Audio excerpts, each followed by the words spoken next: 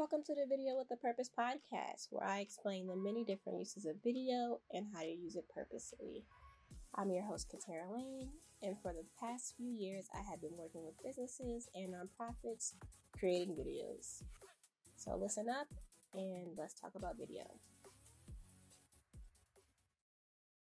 Welcome, everybody. Thank you for listening to today's episode. So today is a very special episode because I have my first guest here. So Myana, could you please introduce yourself and tell them what you do?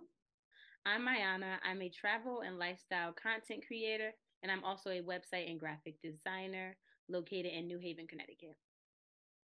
Cool. And could you tell us a little bit about your YouTube channel and what you do there? So I have a YouTube channel. I'm a small YouTuber. I'm still on the road to 1K. I just hit 400 subscribers. And on my YouTube channel, I highlight my travel vlogs, how I save money to travel, how I budget, and I will also be posting some lifestyle content very soon.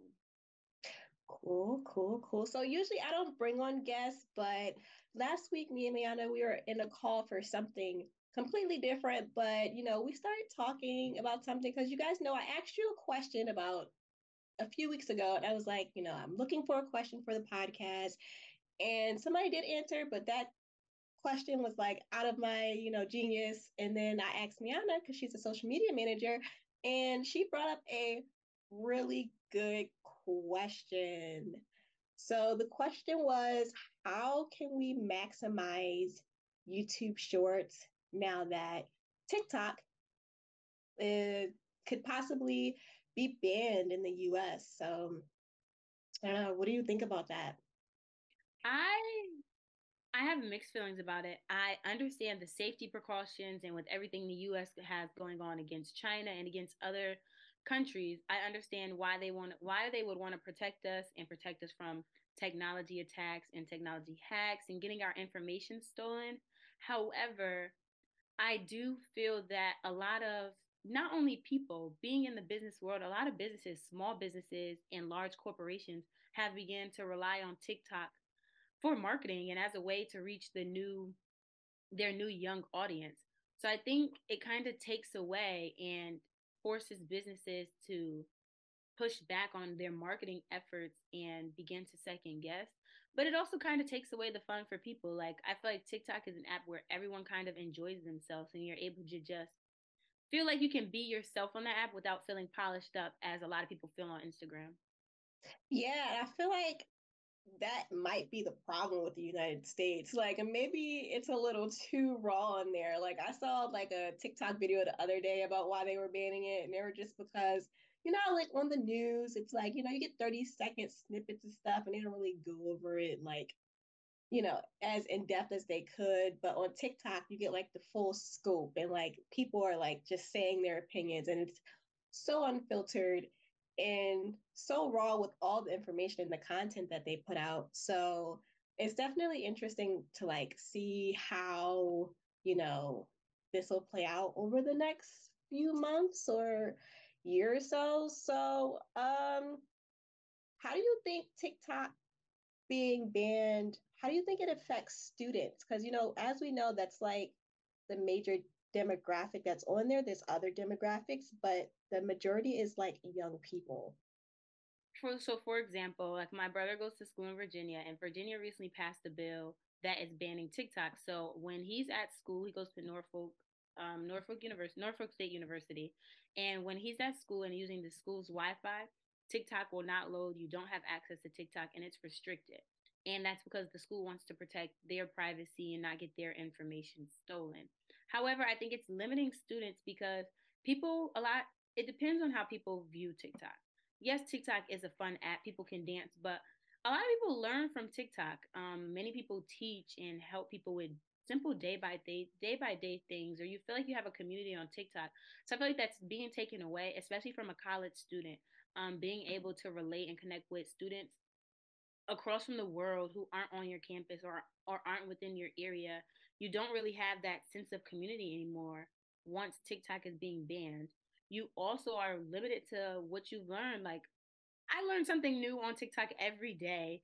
whether it's true or false, even if it's like a simple cleaning hack or like a normal day to day hack, I feel like I always come across things that I never knew. Like yes, I'm scrolling on social media, but I'm also learning.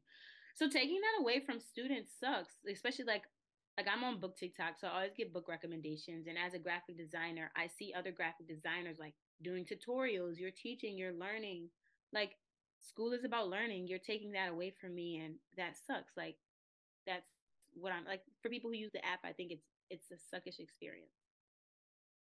That is very true. We also, we usually think about all the on the business side, it sucks, but then also for the students, it also sucks. It just sucks for everybody involved, honestly. Um, Personally, I used to work with kids. I have no idea what they're going to do now. I used to look at their screen time on their phone and it used to be like 52 hours. Like, what are you doing on your phone for 52 hours a week? That's 2 days plus some. That's crazy. I also think it'll affect professors and some teachers. So, for example, I have a cousin who's a teacher out in Houston, and she was thinking about using her TikTok to provide resources for new and upcoming teachers or for parents who homeschool their kids, like just doing videos and being that resource. But when you take away a platform like TikTok, you also take away people who can be those resources. Yeah, I also had a client, she spoke Arabic and English, and like she wanted to start like, YouTube channel and put out content on TikTok teaching like, Arabic kids how to speak English also. So like, that's another like way for her to promote. It's like it's gone. So what are your best tips for YouTube now that, TikTok might be going out the window? Like, how can we best now start going back to YouTube and maximizing it since there's like so many people on there already?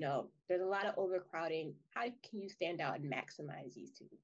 YouTube has recently launched YouTube Shorts.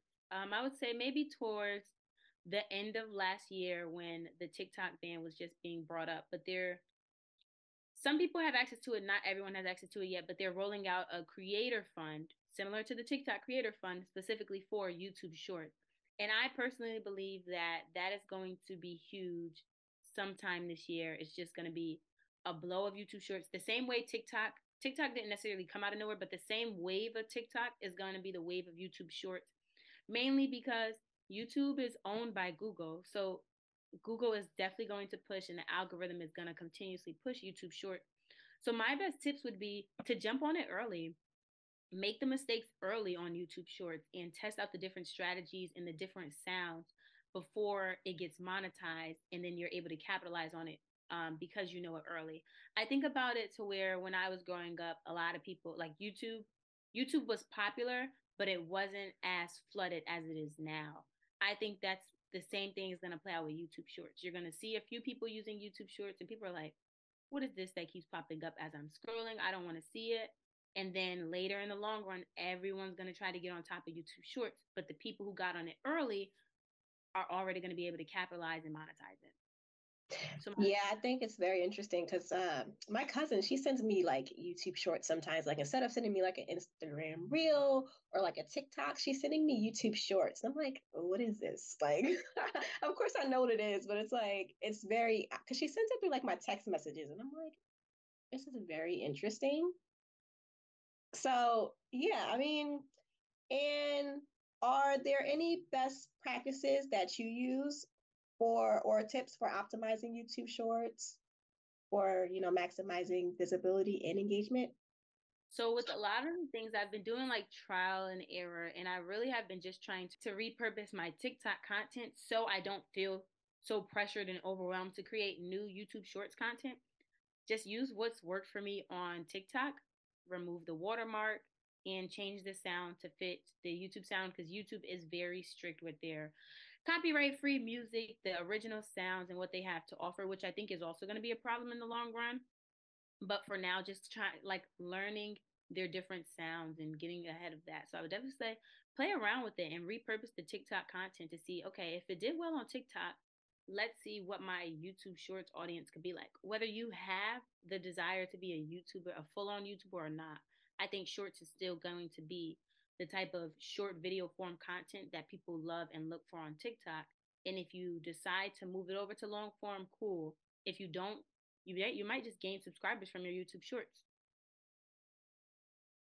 Yeah, I also hear you talking about repurposing from TikTok to YouTube and, the sounds, because, the sounds on both Instagram Reels, TikTok, they're all copyrighted sounds. And YouTube, they don't play with people as much as, with copyrighted sounds as Instagram and TikTok. So what are some tips that, people can use to get like their videos not taken down on YouTube?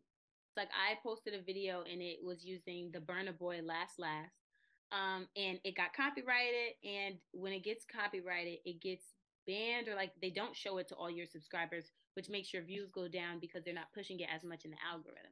So I would say until they decide or figure out a way where they can use the different funny sounds and the copyrighted music, to just use the music in the YouTube library. Yes, it will suck because it is not the best music and they might not have the best selection as they're trying to develop and push the app. But I do believe that using their sound will continue to get you pushed more in the algorithm versus using a copyrighted sound and they're not pushing it because it's copyrighted. Yeah, that happened to me one time with a client. They asked for, copyrighted free music off the bat. And it was copyrighted free music, but there was actually a license that I forgot to send over to them in the email. So they emailed me back and they were like, we asked for, copyright free music. And YouTube is now telling us that our AdSense or ad money is going to be going to this creator. And I was like, I am so sorry. I forgot to send you guys a license. So that was fixed, but it can definitely be a huge, huge problem. All right.